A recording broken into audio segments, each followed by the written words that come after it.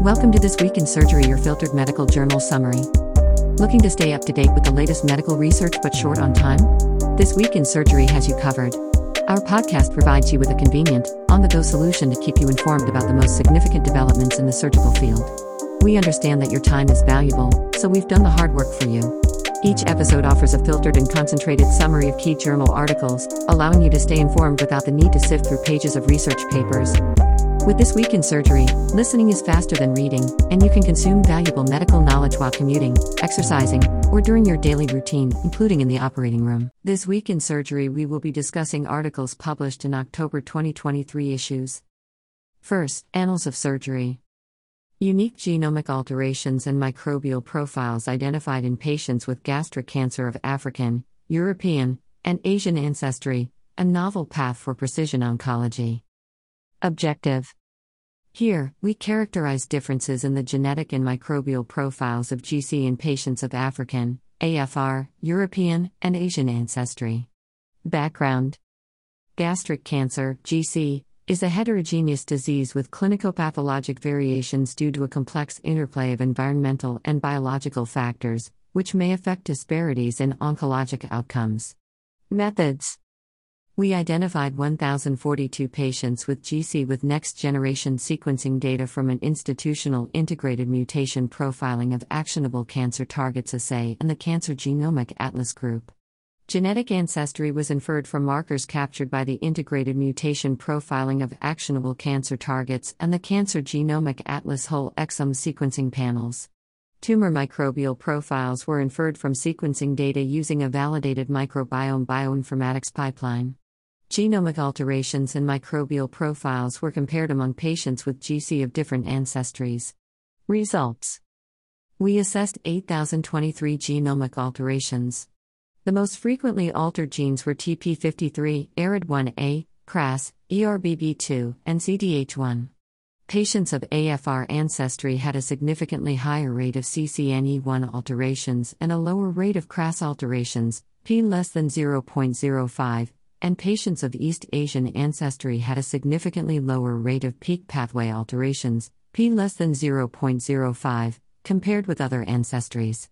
Microbial diversity and enrichment did not differ significantly across ancestry groups, p greater than 0.05. Conclusions. Distinct patterns of genomic alterations and variations in microbial profiles were identified in patients with GC of AFR, European, and Asian ancestry. Our findings of variation in the prevalence of clinically actionable tumor alterations among ancestry groups suggest that precision medicine can mitigate oncologic disparities.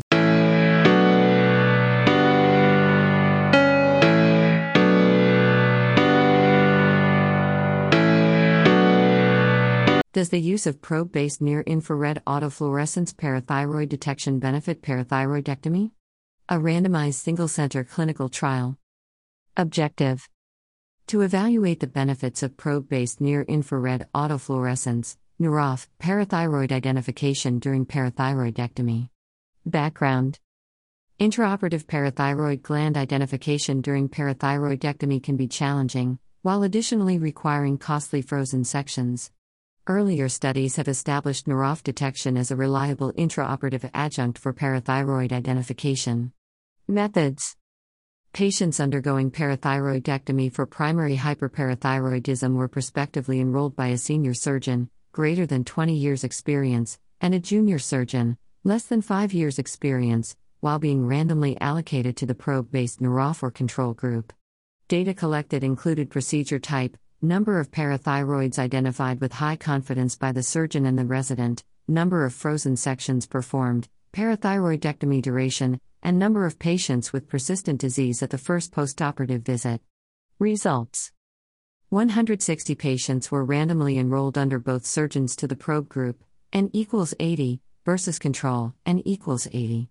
In the probe group, parathyroid identification rate of the senior surgeon improved significantly from 3.2 to 3.6 parathyroids per patient, p less than 0.001, while that of the junior surgeon also rose significantly from 2.2 to 2.5 parathyroids per patient, p equals 0.001. Parathyroid identification was even more prominent for residents, increasing significantly from 0.9 to 2.9 parathyroids per patient, p less than 0.001. Furthermore, there was a significant reduction in frozen sections utilized in the probe group versus control, 17 versus 47, p equals 0.005. Conclusion. Probe-based neuroph detection can be a valuable intraoperative adjunct and educational tool for improving confidence in parathyroid gland identification, while potentially reducing the number of frozen sections required.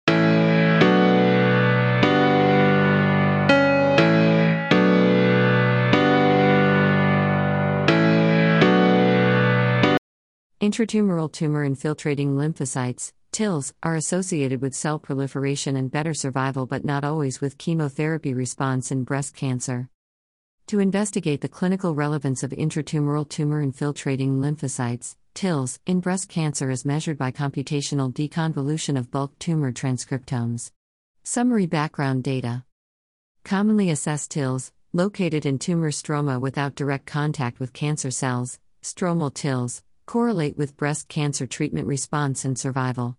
The clinical relevance of intratumoral TILs has been less studied, partly due to their rarity. However, they may have non-negligible effects given their direct contact with cancer cells. Methods. In all, 5,870 breast cancer patients from TCGA, Metabric, GSE 96058, GSE 25066, GSE 163882, GSE 123845, and GSE 20271 cohorts were analyzed and validated.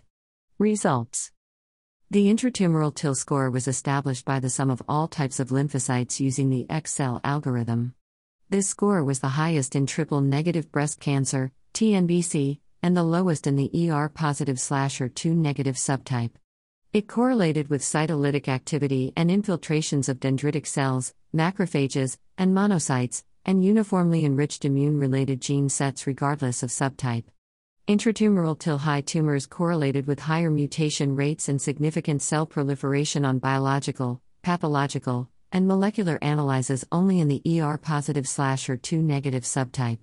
It was significantly associated with pathological complete response after anthracycline and taxane-based neoadjuvant chemotherapy in about half of the cohorts, regardless of the subtype. Intratumoral TIL high tumors correlated with better overall survival in HER2-positive and TNBC subtypes consistently in 3 cohorts. Conclusions. Intratumoral TILs estimated by transcriptome computation were associated with increased immune response and cell proliferation in ER-positive/HER2 negative and better survival in HER2-positive and TNBC subtypes, but not always with pathological complete response after neoadjuvant chemotherapy.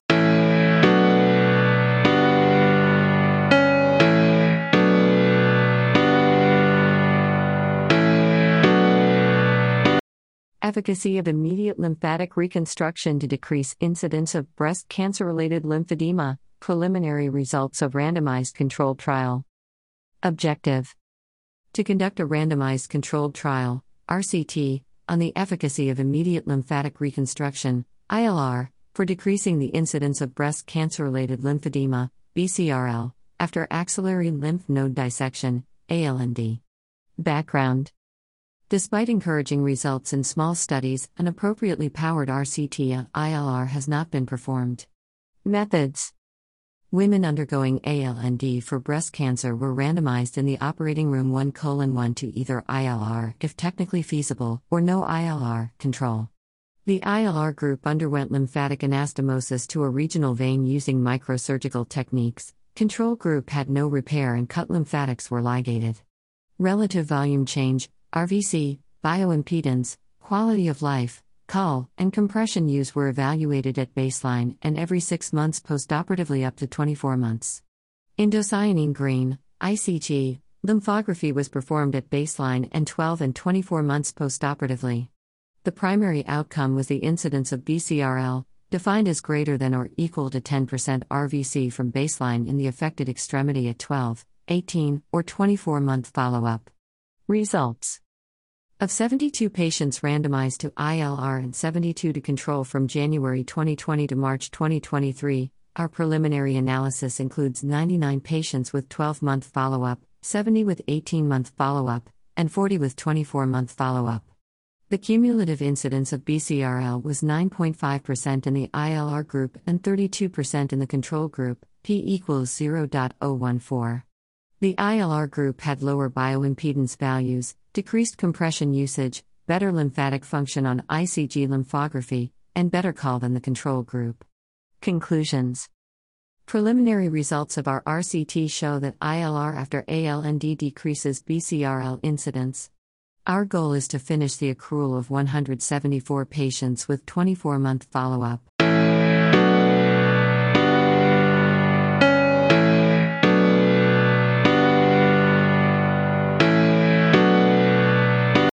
Next article is from JAMA Surgery.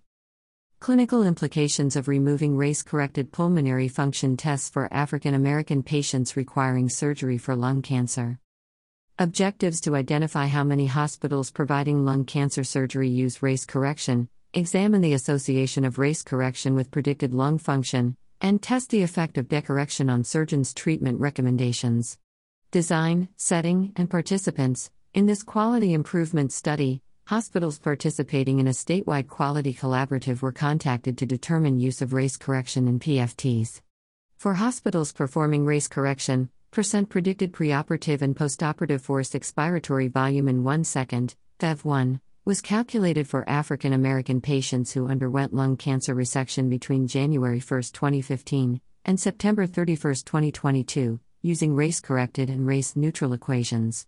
U.S. cardiothoracic surgeons were then randomized to receive one clinical vignette that differed by the use of Global Lung Function Initiative equations for 1. African American patients, % predicted postoperative FEV1, 49%, 2. Other race or multiracial patients, % predicted postoperative FEV1, 45%, and 3. Race-neutral patients, % predicted postoperative FEV1, 42%. Results: a total of 515 African American patients, 308, 59.8%, female, mean SD, age, 66.2, 9.4 years, were included in the study. 15 of the 16 hospitals, 93.8%, performing lung cancer resection for African American patients during the study period reported using race correction, which corresponds to 473 African American patients, 91.8%, having race-corrected PFTs. Among these patients, the % predicted preoperative FEV1 and postoperative FEV1 would have decreased by 9.2%, 95% C, -9.0% to -9.5%, p less than 0.001, and 7.6%, 95% C, -7.3% to -7.9%, p less than 0.001, respectively, if race-neutral equations had been used. A total of 225 surgeons, 194 male, 87.8%, mean SD time in practice, 19.4, 11.3 years, were successfully randomized and completed the vignette items regarding risk perception and treatment outcomes, 76% completion rate. Surgeons randomized to the vignette with African American race-corrected PFTs were more likely to recommend lobectomy, 79.2%, 95% C, 69.8% to 88.5%, compared with surgeons randomized to the other race or multiracial corrected, 61.7%, 95% C, 51.1% to 72.3%, p equals 0.02, or race-neutral PFTs, 52.8%, 95% C, 41.2% to 64.3%, p equals 0.001. Conclusions and relevance. Given the findings of this quality improvement study, surgeons should be aware of changes in PFT testing because removal of race correction PFTs may change surgeons' treatment decisions and potentially worsen existing disparities in receipt of lung cancer surgery among African American patients.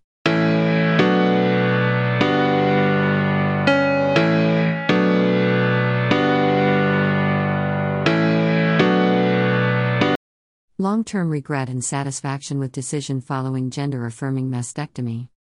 Importance. There has been increasing legislative interest in regulating gender-affirming surgery, in part due to the concern about decisional regret.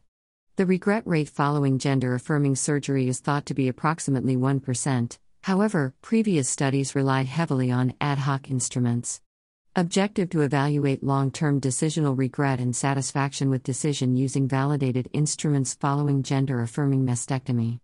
Design, setting, and participants for this cross-sectional study. A survey of patient-reported outcomes was sent between February 1 and July 31, 2022, to patients who had undergone gender-affirming mastectomy at a U.S. tertiary referral center between January 1, 1990 and February 29, 2020. Exposure, decisional regret, and satisfaction with decision to undergo gender-affirming mastectomy.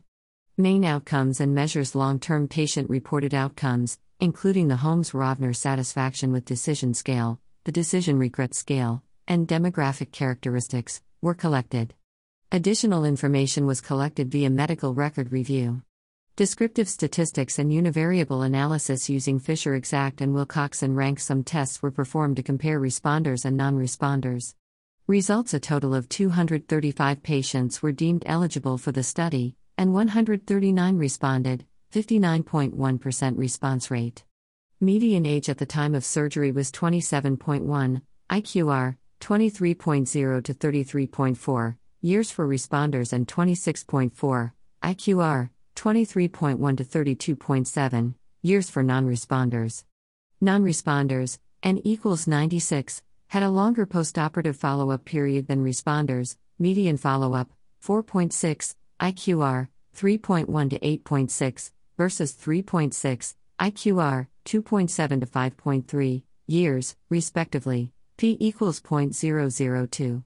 Non-responders versus responders also had lower rates of depression, 42, 44%, versus 94, 68%, p less than 0.001, and anxiety, 42, 44%, versus 97, 70%, p less than 0.001.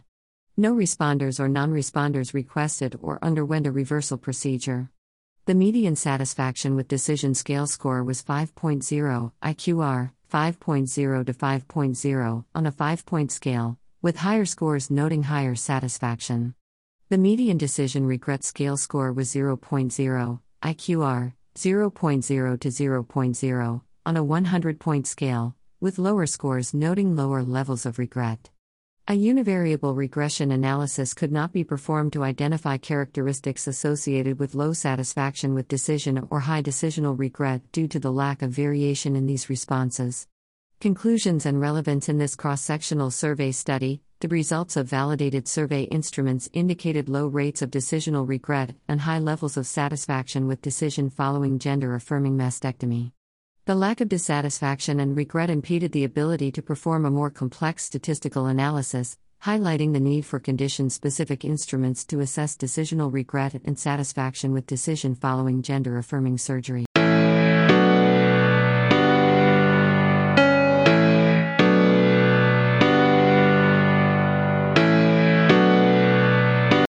Association of transport time, proximity, and emergency department pediatric readiness with pediatric survival at U.S. trauma centers. Objective to evaluate the association between the proximity of injury location to receiving trauma centers, including the level of pediatric readiness, and mortality among injured children. Design, setting, and participants. This retrospective cohort study used a standardized risk adjustment model to evaluate the association between trauma center proximity, pediatric readiness, and in-hospital survival.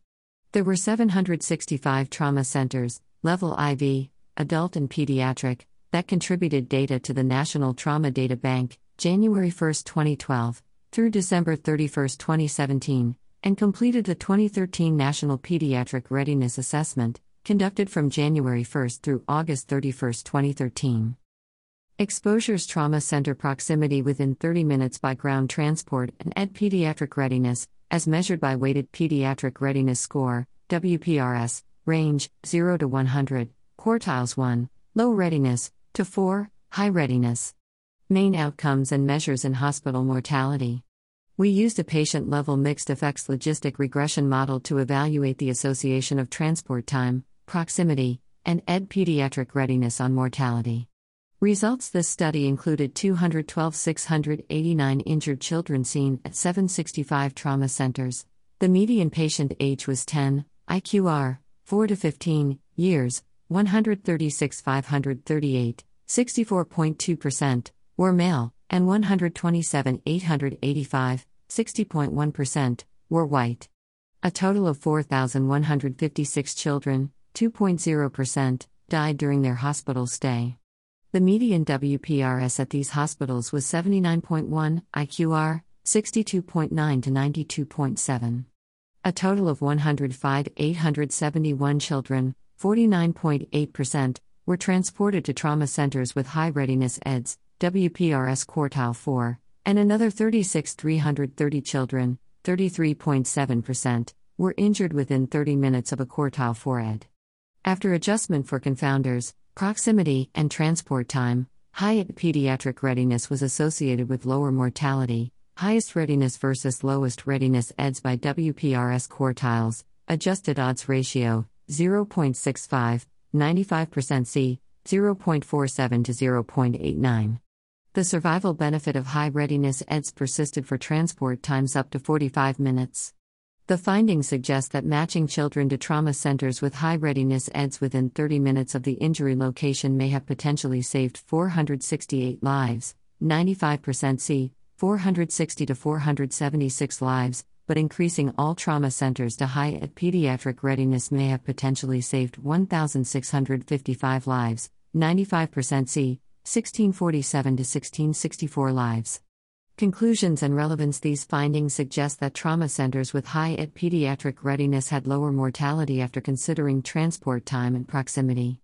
Improving ED pediatric readiness among all trauma centers, rather than selective transport to trauma centers with high ED readiness, had the largest association with pediatric survival. Thus, increased pediatric readiness at all U.S. trauma centers may substantially improve patient outcomes after trauma.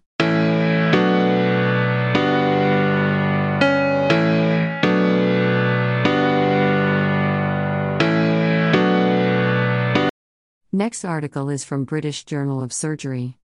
Active surveillance of esophageal cancer after response to neoadjuvant chemoradiotherapy, dysphagia is uncommon.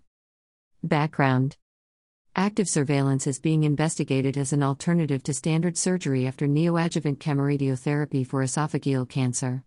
It is unknown whether dysphagia persists or develops when the esophagus is preserved after neoadjuvant chemoradiotherapy. The aim of this study was to assess the prevalence and severity of dysphagia during active surveillance in patients with an ongoing response. Methods: patients who underwent active surveillance were identified from the surgery as needed for esophageal cancer, SANO trial.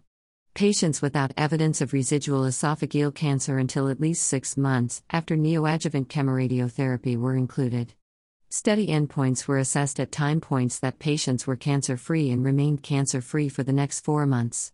Dysphagia scores were evaluated at 6, 9, 12, and 16 months after neoadjuvant chemoradiotherapy. Scores were based on the European Organization for Research and Treatment of Cancer Esophago-Gastric Quality of Life Questionnaire 25, EWORK-QOQOG 25, range 0 to 100, no to severe dysphagia. The rate of patients with A. non-traversable stenosis was determined based on all available endoscopy reports. Results: in total, 131 patients were included, of whom 93, 71.0%, had adenocarcinoma, 93, 71.0%, had a CT34A tumor, and 33, 25.2%, had a tumor circumference of greater than 75% at endoscopy. 60.8 to 71.0% of patients completed questionnaires per time point after neoadjuvant chemoradiotherapy. At all time points after neoadjuvant chemoradiotherapy, median dysphagia scores were 0, interquartile range 0 to 0. 2 patients, 1.5%, underwent an intervention for a stenosis, 1 underwent successful endoscopic dilatation, and the other patient required temporary tube feeding.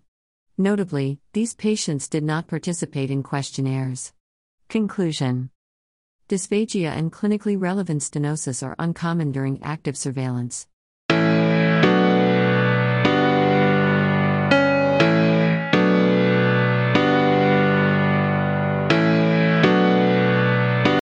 Next article is from Surgical Endoscopy. Perioperative administration of tranexamic acid in sleeve gastrectomy to reduce hemorrhage, a double-blind randomized controlled trial. Introduction. In metabolic surgery, hemorrhage is the most common major complication. This study investigated whether perioperative administration of tranexamic acid, TXA, reduced the risk of hemorrhage in patients undergoing laparoscopic sleeve gastrectomy, SG. Methods. In this double-blind randomized controlled trial, patients undergoing primary SG in a high-volume bariatric hospital were randomized, 1:1, to receive 1,500 mg TXA or placebo perioperatively. Primary outcome measure was perioperative staple line reinforcement using hemostatic clips. Secondary outcome measures were perioperative fibrin sealant use and blood loss, postoperative hemoglobin, heart rate, pain, major and minor complications, length of hospital stay, LOS, side effects of TXA, i.e., venous thrombotic event, VTE, and mortality. Results. In total, 101 patients were analyzed and received TXA, N equals 49, or placebo, N equals 52. There was no statistically significant difference in hemostatic clip devices used in both groups, 69% versus 83%, p equals 0.161. TXA administration showed significant positive changes in hemoglobin levels, millimoles per liter, 0.55 versus 0.80, p equals 0.013, in heart rate, beats per minute, minus 4.6 versus 2.5, p equals 0.013, in minor complications, clavin-dindo less than or equal to 2.0% versus 17.3%, p equals 0.016, and in mean loss, hours, 30.8 versus 36.7, p equals 0.013. One patient in the placebo group underwent radiological intervention for postoperative hemorrhage. No VTE or mortality was reported. Conclusion. This study did not demonstrate a statistically significant difference in use of hemostatic clip devices and major complications after perioperative administration of TXA. However, TXA seems to have positive effects on clinical parameters, minor complications, and loss in patients undergoing SG, without increasing the risk of VTE. Larger studies are needed to investigate the effect of TXA on postoperative major complications.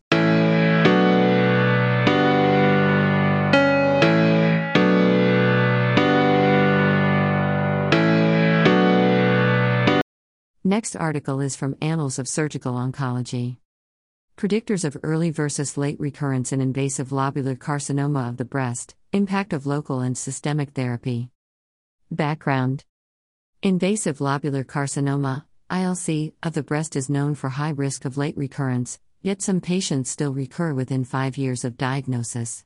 Determining factors associated with early/late recurrence could help tailor treatment and surveillance strategies. Methods. Using an institutional database, we evaluated patients with ILC in greater than or equal to 5 years of follow-up or recurrence within 5 years. We used multivariate logistic regression and the Kaplan-Meier method to evaluate which clinicopathologic features and treatment strategies were associated with recurrence less than 5 years since diagnosis versus recurrence greater than or equal to 5 years since diagnosis. Additionally, we explored the association between clinical treatment score 5, CTS-5, with early versus late recurrence. Results. Among 513 cases of stage I3 ILC, there were 75 early and 54 late recurrences during a median follow-up period of 9.4 years.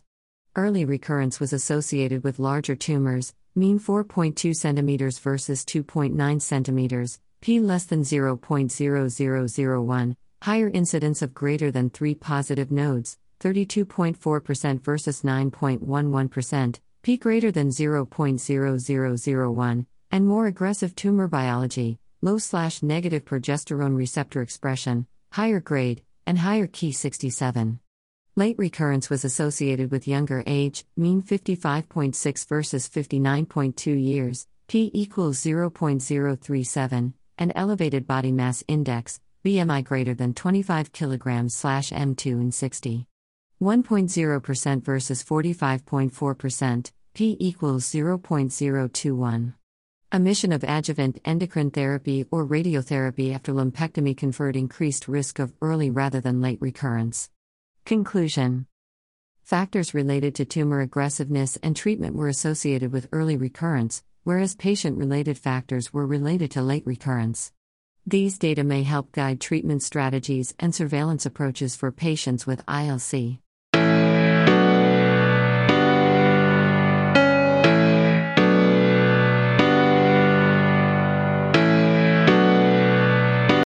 Next article is from Obesity Surgery. Portomesenteric vein thrombosis in patients undergoing sleeve gastrectomy, an updated systematic review and meta-analysis of 101,914 patients. Introduction. Portomesenteric vein thrombosis, PMVT, is a rare but potentially fatal complication of sleeve gastrectomy, SG. The rising prevalence of SG has led to a surge in the occurrence of PMVT, while the associated risk factors have not been fully elucidated. This study aims to determine the incidence and risk factors of PMVT in patients undergoing SG. Methods. A comprehensive literature search was performed in PubMed and in base databases. Proportion and regression meta-analyses were conducted. Results. In a total of 76 studies including 101,914 patients undergoing SG, we identified 357 patients with PMVT. Mean follow-up was 14.4, SD, 16.3 months. The incidence of PMVT was found to be 0.50%, 95% C, 0.40 to 0.61%. The majority of the population presented with abdominal pain, 91.8%, at an average of 22.4 days postoperatively, and PMVT was mainly diagnosed with computed tomography, CT 96.0%. Hematologic abnormalities predisposing to thrombophilia were identified in 34.9% of the population. Advanced age, P equals 0.02, and low center volume, P less than 0.0001, were significantly associated with PMVT, while gender, BMI, hematologic abnormality, prior history of deep vein thrombosis or pulmonary embolism, type of prophylactic anticoagulation, and duration of prophylactic anticoagulation were not associated with the incidence of PMVT in meta-regression analyses. Treatment included therapeutic anticoagulation in 93.4%, and the mortality rate was 4,357, 1.1%. Conclusion. PMVT is a rare complication of sleeve gastrectomy with an incidence rate less than 1% that is associated with low center volume and advanced age but is not affected by the duration or type of thromboprophylaxis administered postoperatively.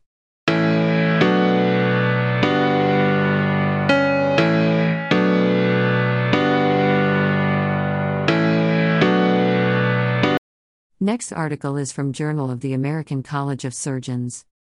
Robotic Enhanced View Totally Extraperitoneal versus Intraperitoneal Onlay Mesh Evaluation, 1-year exploratory outcomes of the REVEAL Randomized Clinical Trial. Background. Patients with small to medium-sized ventral hernias randomized to Robotic Enhanced View Totally Extraperitoneal, ETEP, or Robotic Intraperitoneal Onlay Mesh, RIPOM, previously demonstrated comparable 30-day patient-reported outcomes.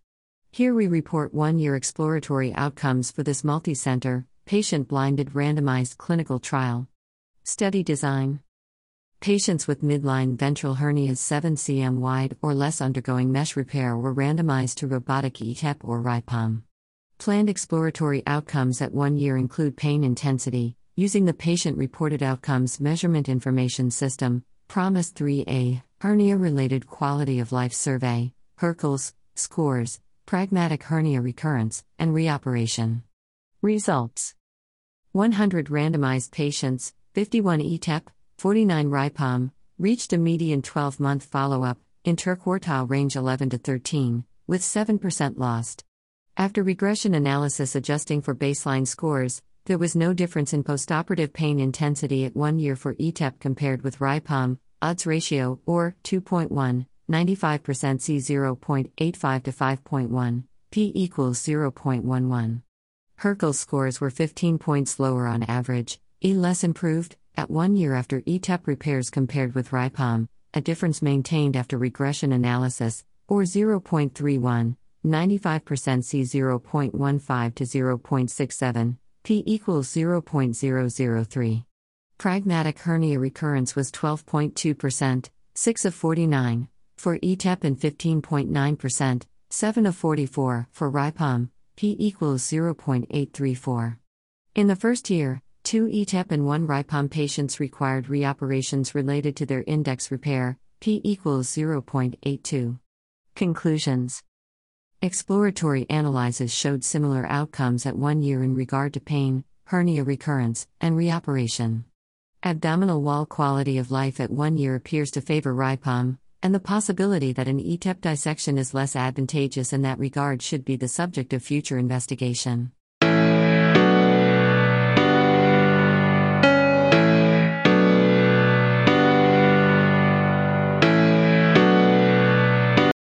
Opioid-Sparing Protocol for Endocrine Surgery, OSPRey, a prospective study. Background.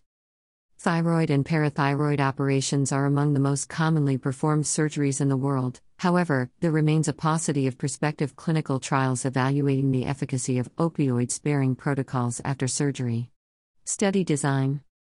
This prospective non-randomized study was performed between March and October 2021. Participants self-selected their cohort of either an opioid-sparing protocol of acetaminophen/ibuprofen or a treatment-as-usual protocol with opioids. Primary endpoints were overall benefit of analgesia scores, OBAS, and opioid use as reported in daily medication logs. Data were recorded for 7 days.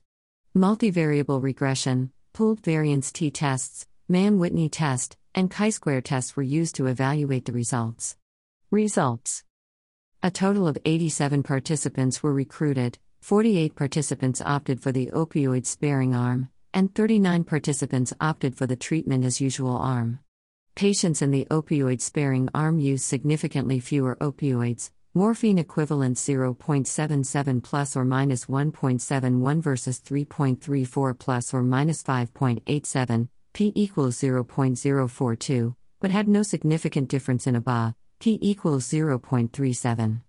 Multivariable regression analysis demonstrated no significant difference in mean ABA between treatment arms when controlling for age, sex, and type of surgery, P equals 0.88. There were no major adverse events in either group. Conclusions. An opioid-sparing treatment algorithm based on the use of acetaminophen/ibuprofen may offer a safe and effective treatment algorithm compared to a primary opioid-focused treatment pathway. Randomized, adequately powered studies are needed to confirm these findings.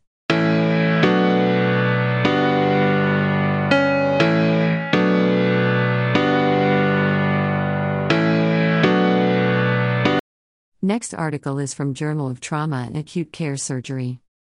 Reclaiming the Management of Common Duct Stones in Acute Care Surgery. Background. Acute care surgery, ACS, is well positioned to manage cholecystolithiasis at the time of laparoscopic cholecystectomy, but barriers to laparoscopic common bile duct exploration, LCEBT, include experience and the perceived need for specialized equipment. The technical complexity of this pathway is generally seen as challenging. As such, LCEBT is historically relegated to the enthusiast. However, a simplified, effective LCEBT technique as part of a surgery-first strategy could drive wider adoption in the specialty most often managing these patients. To determine efficacy and safety, we sought to compare our initial ACS-driven experience with a simple, fluoroscopy-guided, catheter-based LCEBT approach during laparoscopic cholecystectomy, LC, to LC with endoscopic retrograde cholangiopancreatography, ERCP. Methods. We reviewed ACS patients who underwent LCEBT or LC plus ERCP, pre-/postoperative, at a tertiary care center in the 4 years since starting the surgery-first approach.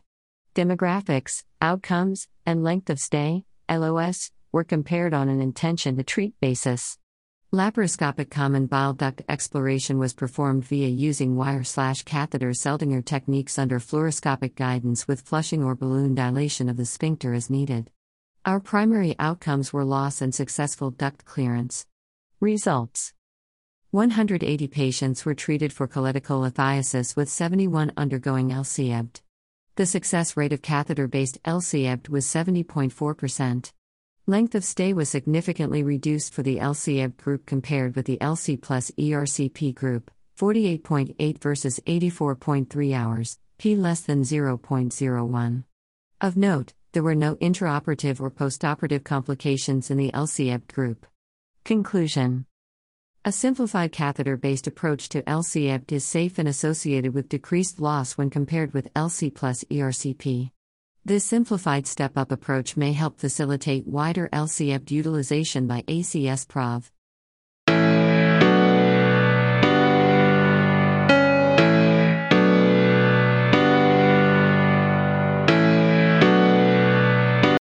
Next article is from the American Journal of Surgery. Hub and Spoke Framework for Study of Surgical Centralization within United States Health Systems. Background. Hospital consolidation into health systems has mixed effects on surgical quality, potentially related to degree of surgical centralization at high-volume, hub, sites. We developed a novel measure of centralization and evaluated a hub and spoke framework. Methods. Surgical centralization within health systems was measured using hospital surgical volumes, American Hospital Association, and Health System Data, Agency for Healthcare Research and Quality. Hub and spoke hospitals were compared using mixed effects logistic regression, and system characteristics associated with surgical centralization were identified using a linear model. Results. Within 382 health systems containing 3,022 hospitals, system hubs perform 63% of cases, IQR 40 to 84%. Hubs are larger, in metropolitan and urban areas, and more often academically affiliated. Degree of surgical centralization varies tenfold. Larger, multi-state, and investor-owned systems are less centralized. Adjusting for these factors, there is less centralization among teaching systems, p less than 0.001. Conclusions. A hub-spoke framework applies to most health systems, but centralization varies significantly. Future studies of health system surgical care should assess the contributions of surgical centralization and teaching status on differential quality.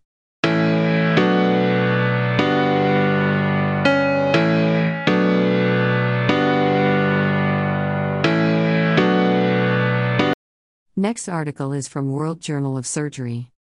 Synthetic versus biological mesh in ventral hernia repair and abdominal wall reconstruction, a systematic review and recommendations from evidence-based medicine. Aim. To compare the efficacy and safety of synthetic and biological meshes in ventral hernia repair, VHR, and abdominal wall reconstruction, AWR. Methods. We screened all clinical trials that reported the application of synthetic and biological meshes in VHR and AWR using Medline, Web of Science, and Embase, Ovid. Only comparative studies with similar baselines such as age, sex, body mass index, degree of wound contamination, and hernia defects between the intervention and control groups were included. Effect sizes with 95% confidence were pooled using a random or fixed effects model based on the size of heterogeneity. A sensitivity analysis was performed to test the stability of the results. Results. 10 studies with 1,305 participants were included. Biological meshes were associated with significantly higher recurrence rate, or 2.09, 95% C 1.42 to 3.08, I2 equals 50%, surgical site infection, or 1.47, 95% C 1.10 to 1.97, I2 equals 30%, higher readmission rate, or 1.51, 95% C 1.05 to 2.17, I2 equals 50%, and longer length of hospital stay, SMD, 0.37, 95% C 0.10 to 0.65, I2 equals 72%. Similar surgical site occurrence, reoperation rate, and mesh explantation rate were observed among biological and synthetic meshes. Biological meshes have no difference in recurrence rate as compared to synthetic meshes, between the clean contaminated and contamination infected fields, or 1.41, 95% C 0.41 to 4.87 versus 3.00, 95% C 1.07 to 8.46, p equals 0.36. Conclusion. Synthetic meshes are a safe alternative to biological meshes for VHR and AWR. Considering the high cost of biological meshes, synthetic meshes are more appropriate for the VHR and AWR. Thank you for listening to This Week in Surgery, your filtered medical journal summary. Have a great week ahead, stay blessed and be humane.